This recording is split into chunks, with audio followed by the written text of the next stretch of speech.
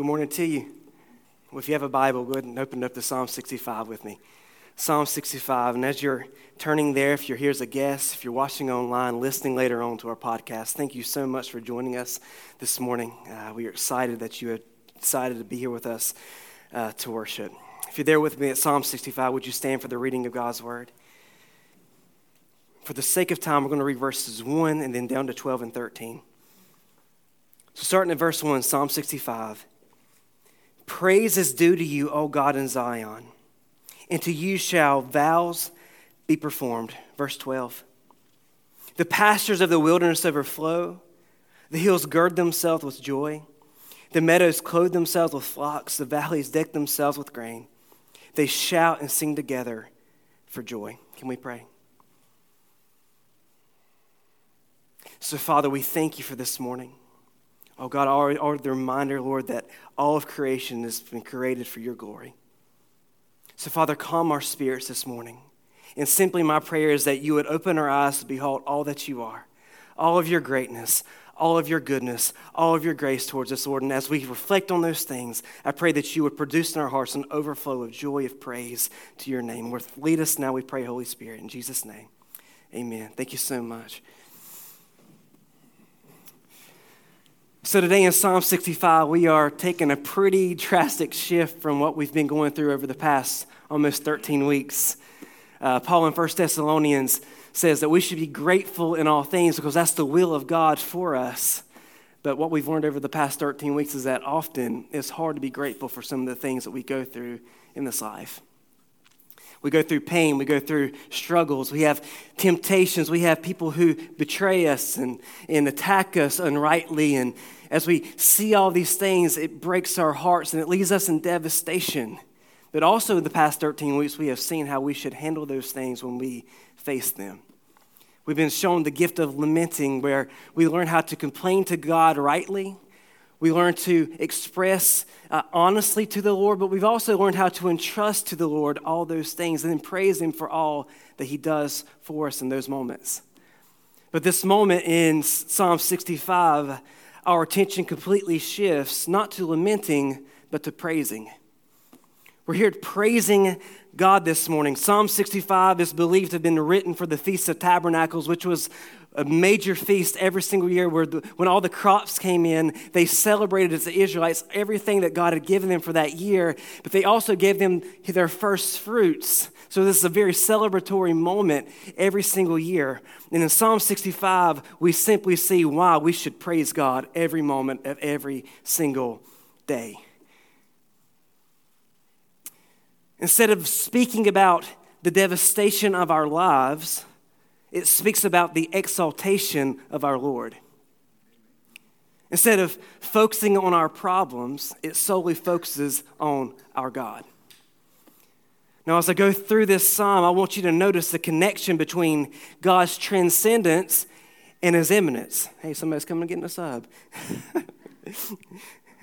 God is seen as the supreme being who is fully intimate and caring about every detail of his creation. And honestly, I just find it so fascinating this morning that Psalm 65 is where this is after all these psalms of lamenting. It almost seems out of place because we've been so much in this dirt for so many weeks. But I think even in this placement that God's teaching us something. That he's given this formula of how we should deal with this life, how lamenting and praising are best friends in the struggles that we face. In order to lament well, we must praise well. And let's flip it. We must praise well in order to lament well. Though it's right and good and healthy to complain to the Lord about what we are dealing with, at some point, we've got to get ourselves out of all of our mess, and we've got to fix our eyes on our King. We've got to be reminded this morning that who is sitting on the throne, and we've got to be reminded that he is here for us. A song called Gratitude, you might have heard it on the radio recently. I love that song, but they had a live recording of it last year, and Natalie Grant was there as a special worship leader. Natalie Grant in this song said this statement, I thought it was so profound. She said, "Don't let your worry be louder than your worship.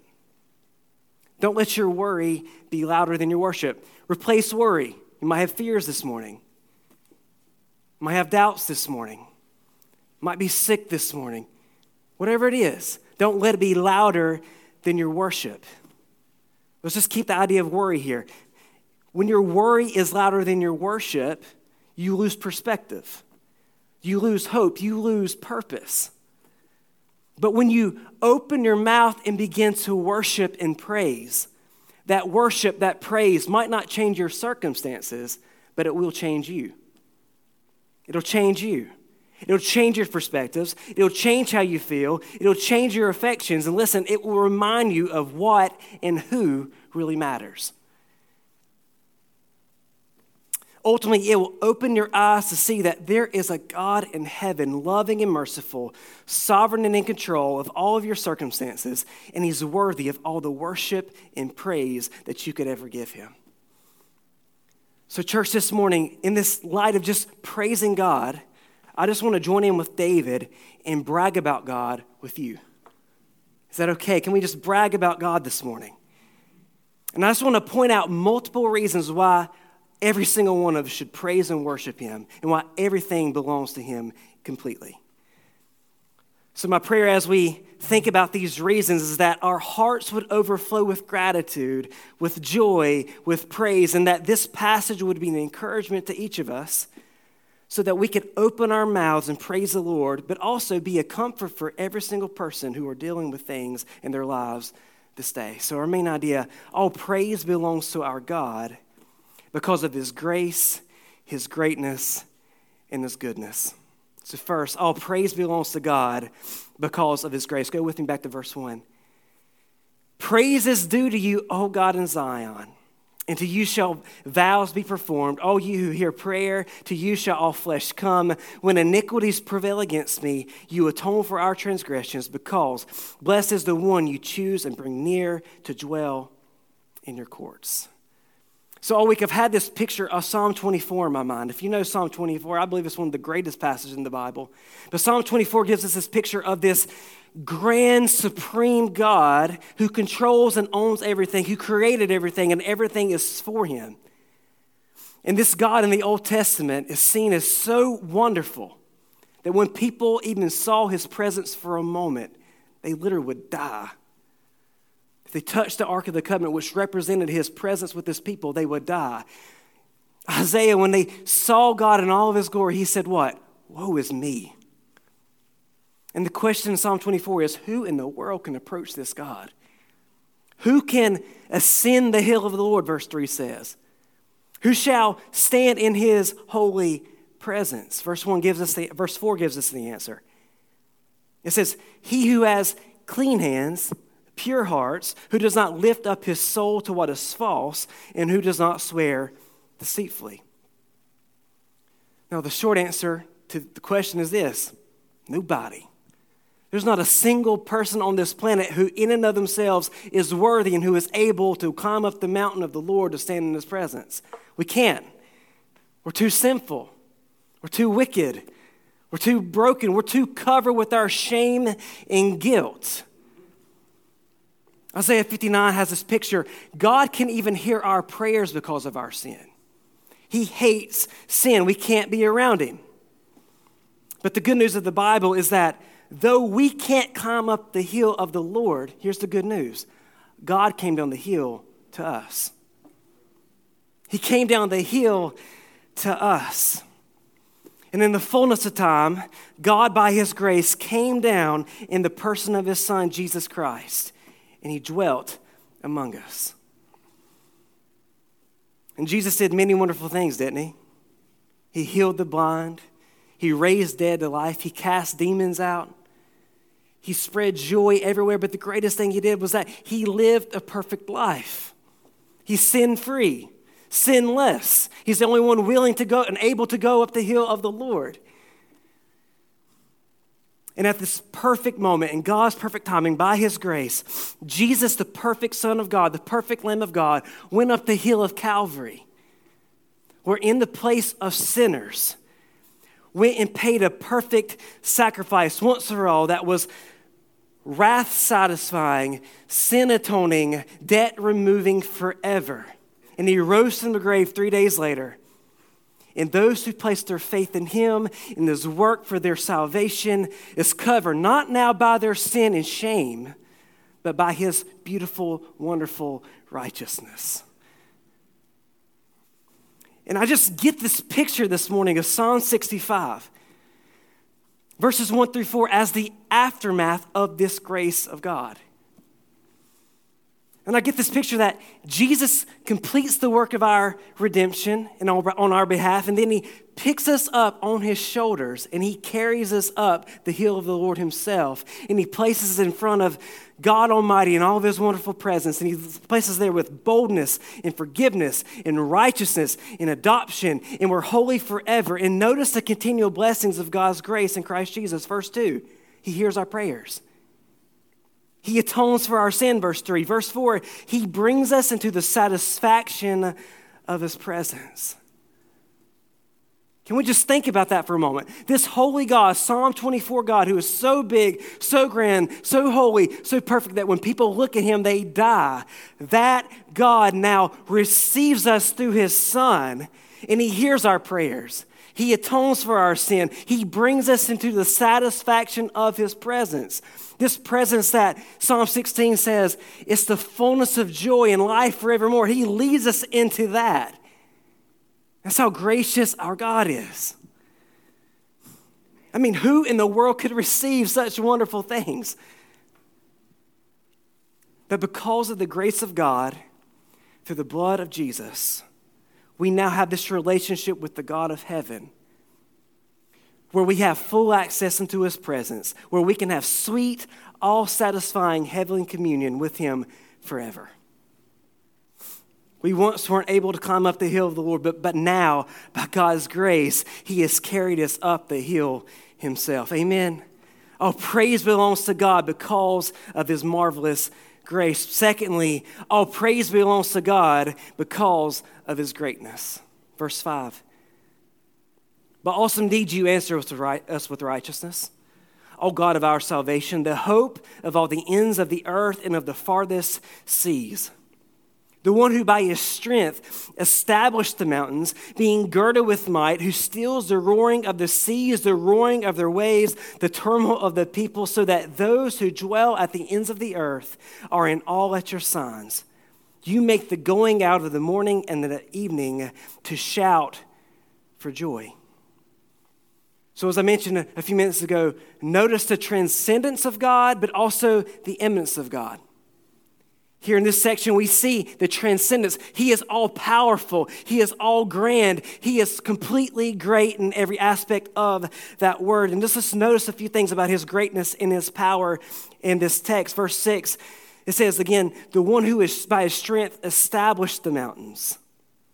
He established it with his might. He stills the roaring of the seas, the roaring of the waves, the turmoil of the people. So he created and controls everything. At the very beginning of time, the Bible says it was just God. There's nothing else. Amen. Genesis 1, there was this utter darkness. And at his perfect moment, he spoke and things existed. Think about that power. He speaks. One word speaks and everything created. With the vapor of his breath, the complete universe begins to roll into motion. Trillions of stars, billions of galaxies are formed. Earth, sky, water, ground, plant, vegetation, all of the animals of the world formed and created by the vapor of his breath. And at the very last, the crown jewel of his creation, human beings were created with all of our intricate and amazing abilities and parts that we all are created with. And here's the aspect and truth of this. Every single thing that was created, you name it, from the smallest insect to the greatest galaxy in the world was created for one thing, and that's to praise and magnify our Creator forever and ever. Colossians 1:16 says this, for by Jesus all things were created in heaven and on earth, visible and invisible, whether thrones or dominions, rulers or authorities, all things were created through him and for him. Not only did God create everything, but he controls everything as well. Verse 7 again says, he stills the roaring of the seas, the roaring of their waves, the turmoil of the peoples. So we had a pretty bad storm this past Thursday, right? Man, that thing was terrifying. I didn't know it was even here. I got outside of here from studying, and Megan said, don't come home. I said, oh, gosh, why? She said, it's lightning and storming and windy, and it's crazy, and we're just sitting in the middle of the floor, and we're petrified. Our dog's shaking at home. And this is what happens every time a bad storm comes around here. I always stop and I always pray. No matter if I might be outside with my dog, I might be in my car as we're going away somewhere to try to find some shelter, I always pray the same thing. I say, God, would you protect my family? Would you protect our home? Would you protect this area that all of us live in? Why? Because you are the only one who controls every aspect of nature. There's no such thing as wind that's random. There's no such thing as a hurricane that's random. There's no such thing as an earthquake that's random. The Bible teaches that God controls every single aspect of nature. And nature does exactly what God says it to do. In Mark chapter 4, I preached on this text a few years ago, that Jesus says this whole day of ministry and he's exhausted and they get in a boat and they go over to the sea, and down in Mark chapter 4, this great storm comes. And it's so bad that the disciples truly believed that they were going to die. And at this moment of desperation, they go to Jesus and they say, Lord, do you not care that we're going to die? So Jesus wakes up. He's taking a nap. And down at verse 39, he says, he awoke and he rebuked the wind and said to the sea, notice, peace and be still. And what happens? The wind ceased. And there was a great calm. And I love what the response is in verse 41. It says, who then is this that even the wind and the sea obey him? That's our God this morning. Notice his greatness. He controls and he also calms creation.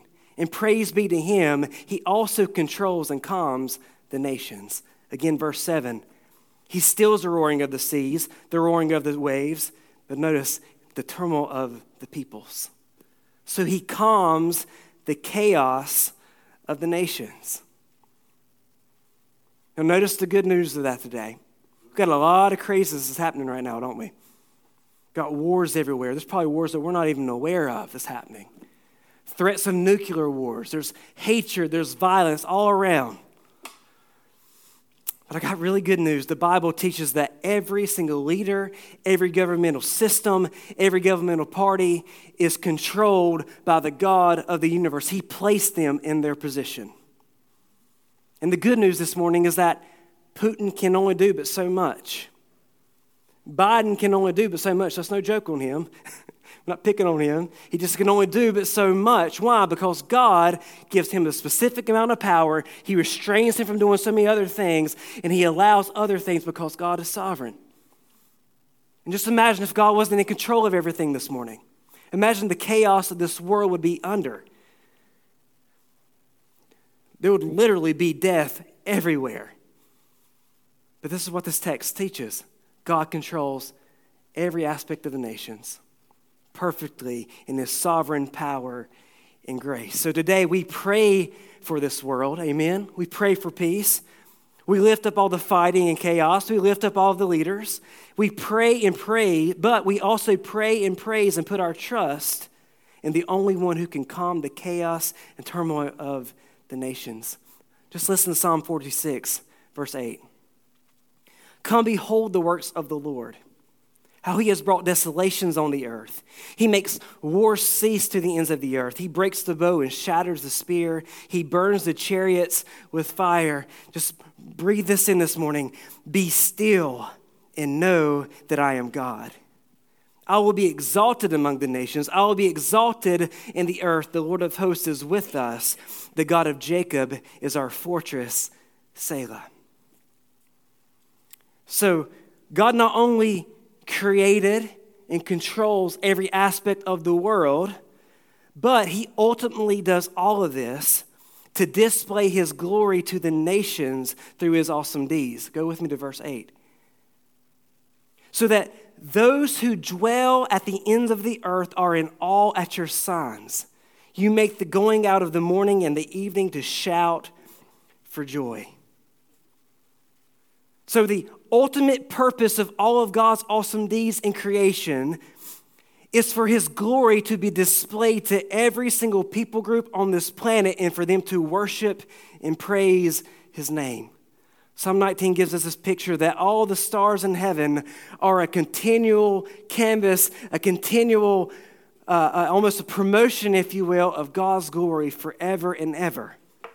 Listen to Romans 1, verse 18. For the wrath of God is revealed from heaven against all ungodliness and unrighteousness of men who by their unrighteousness suppress the truth.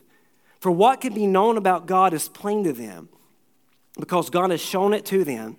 For his invincible attributes, namely his external or eternal power and divine nature, have been clearly perceived ever since the creation of the world and the things that have been made, so they are without excuse. So not only does God reveal his glory to all people through his creation, but notice the text. He also demonstrates his glory and awesome deeds through his workings and control of the nations. Back in Exodus 9, God tells Moses to go and warn Pharaoh one last time to let his people go. And down in verse 15 and 16, this is what he says. For by now I could have put out my hand and struck you and your people with pestilence, and you would have been cut off from the earth. But for this purpose I have raised you up, Pharaoh, to show you my power, so that my name may be proclaimed in all the earth. Isn't that amazing? God uses everything to display his glory to all peoples. Our God is a transcendent God, and this is what I don't want you to miss. That this transcendent God, by his love and mercy and grace, is also immanent in his creation, and he wants to be known, and he wants to be intimately involved in the care and preservation of his creation. C.S. Lewis said this: God is both further from us and nearer to us than any other being.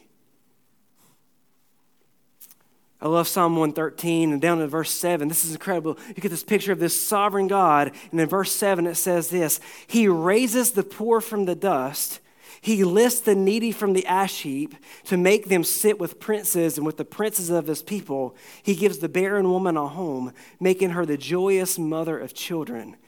Praise the Lord. So today we're starting to collect money for Cleveland Cladding Rescue, or a pregnancy resource center, through filling up baby bottles. And next week is the official day of the National Day of Sanctity of Life. But how encouraging is that text?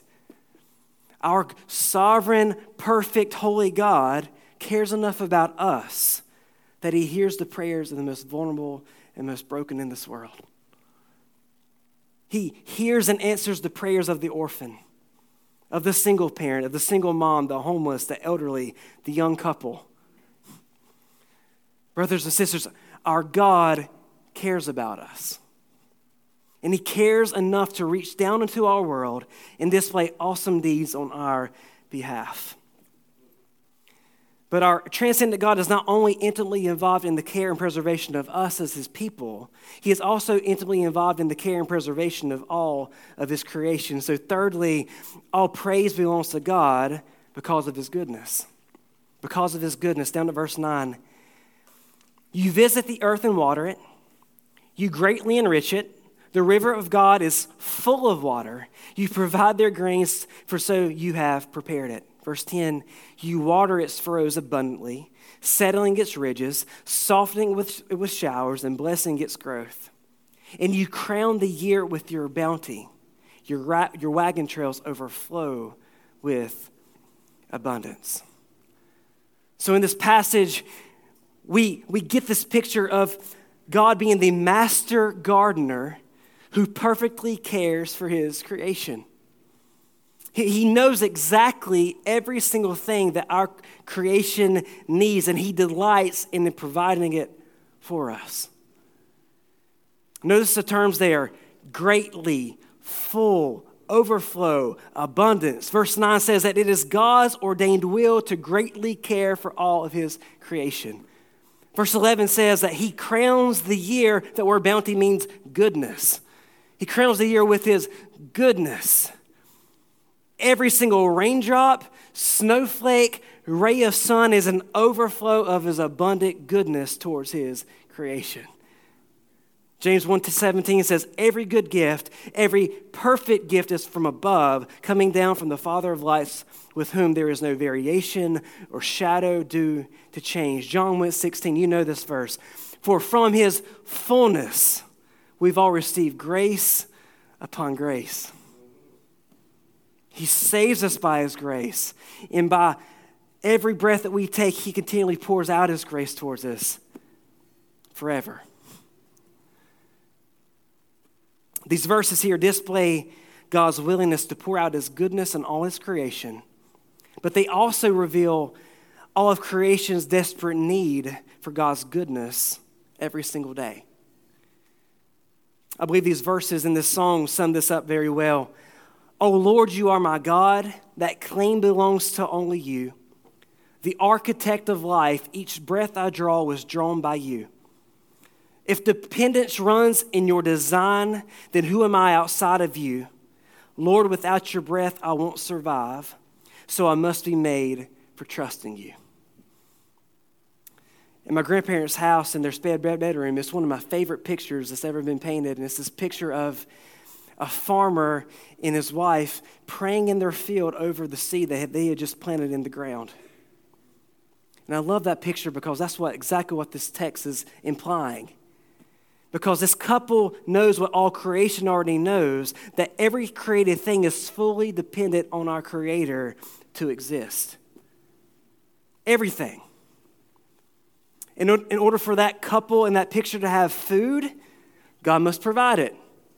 In order for them to have money, in order that so they can survive the rest of the year, God must provide it. If he doesn't provide those things, they will not survive. They've got to fully trust him because he is the only one who can cause their crops to grow. Same is true for us, isn't it? In order for us to have food on our tables in a few minutes, we have to have money. Things have to be cooked and prepared.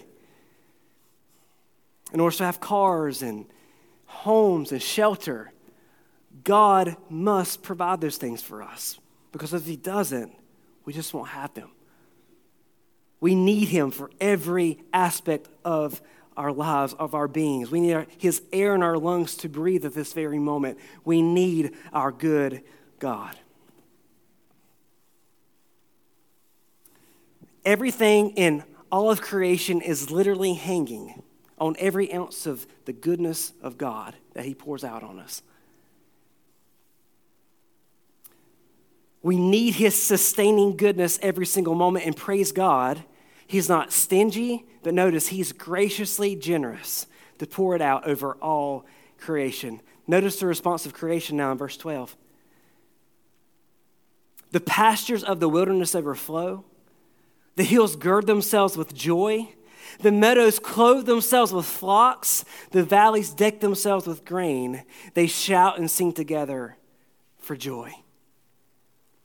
So God's overflow of goodness, notice, causes all of creation to overflow in joyful song.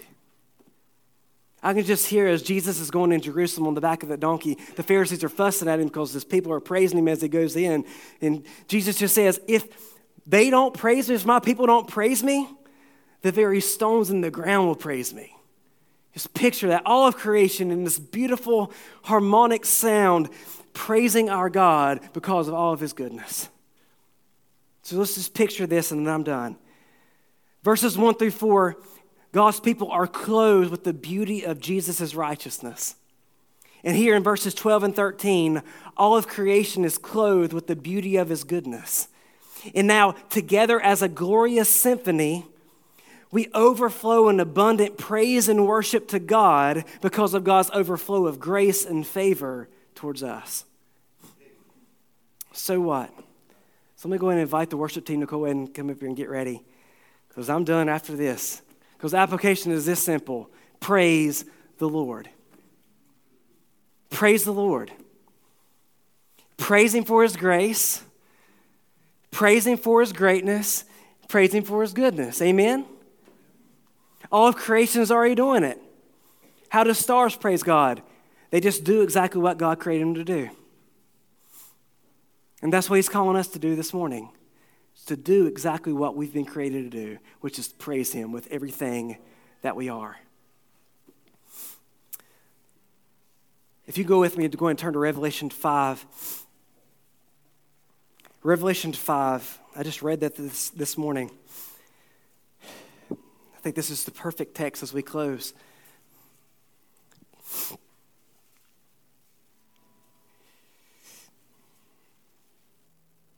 Down to verse 11. As John said, then I looked, and I heard around the throne and the living creatures and the elders the voice of many angels, numbering myriads of myriads, thousands upon thousands, and saying with a loud voice, worthy is the Lamb who was slain, to receive power and wealth and wisdom and might and honor and glory and blessing. Verse 13, notice the words.